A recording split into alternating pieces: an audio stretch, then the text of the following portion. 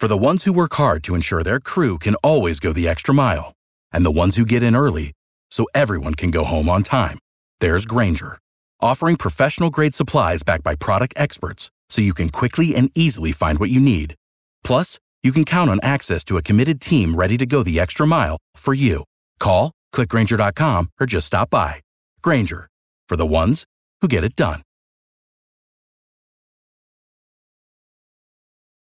What a horrible day this has been for our community and our media partners. Orange County's sheriff after the death of a Central Florida TV reporter, one of three people who died at a homicide scene while simply reporting on a major story of development in the Metro Orlando area. Live team coverage takes us back to Orlando again, and Casey Wright with our great partner station WDBO, part of the Cox Media Group family. Casey, we learned in the last hour the name of the young reporter from Spectrum 13 News and a photographer who I understand is still in critical condition. Have we learned anything more about that photographer and the hospitalization report?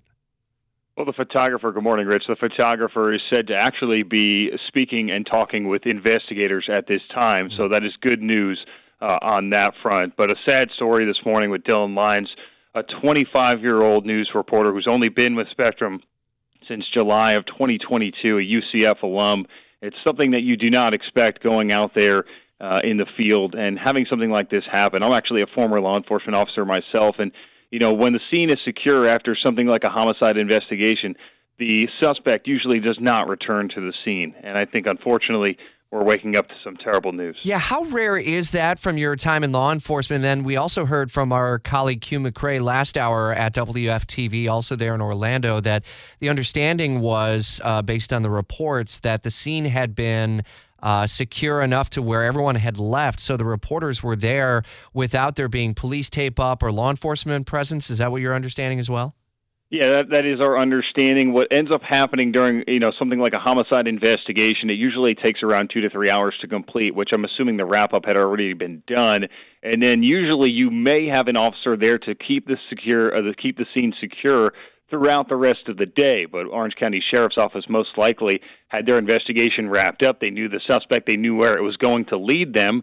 And unfortunately, sometimes news reporters will go back to those scenes, and they will cover things with no law enforcement present there, just simply covering it throughout the day, which is what we suspect was taking place with News Spectrum 13's reporters and photographer.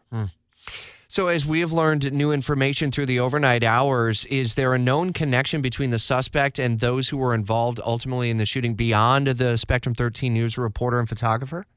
There is no connection. The only connection that we know are related was the original homicide shooting early that morning of the 20-year-old woman. We still do not understand why he let off after shooting the photographer and reporter and went into a random residence and shot up a mother and a 9-year-old who later died.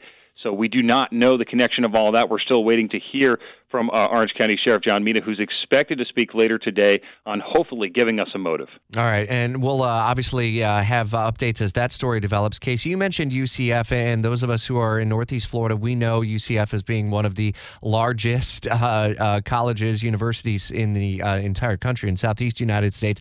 A lot of people I know have their kids going to UCF, but a big journalism program there, and many of the journalists stay in the Central Florida community. Yeah, that is 100% correct. I am from the Central Florida college community. I actually went to Rollins College in Winter Park and did journalism and communications there. And UCF Communications, a major corporation over there, and obviously several will come to our local news stations. So several news channels have known Dylan Lyons for what happened. They know who he is, from Channel 9 to News Spectrum 13 to WESH, all of whom have worked with him at some point. We never, fortunately, got the opportunity to work with Mr. Lyons, but from what we've heard, he was extremely passionate, and he loved to appreciate everybody. There was no competitive nature in him. He was just appreciative to be in the news, and it was his dream.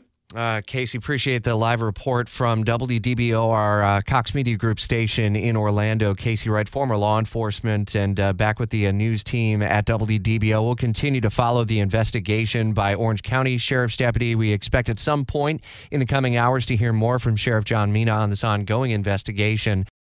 For the ones who work hard to ensure their crew can always go the extra mile, and the ones who get in early so everyone can go home on time, there's Grainger, offering professional-grade supplies backed by product experts so you can quickly and easily find what you need. Plus, you can count on access to a committed team ready to go the extra mile for you.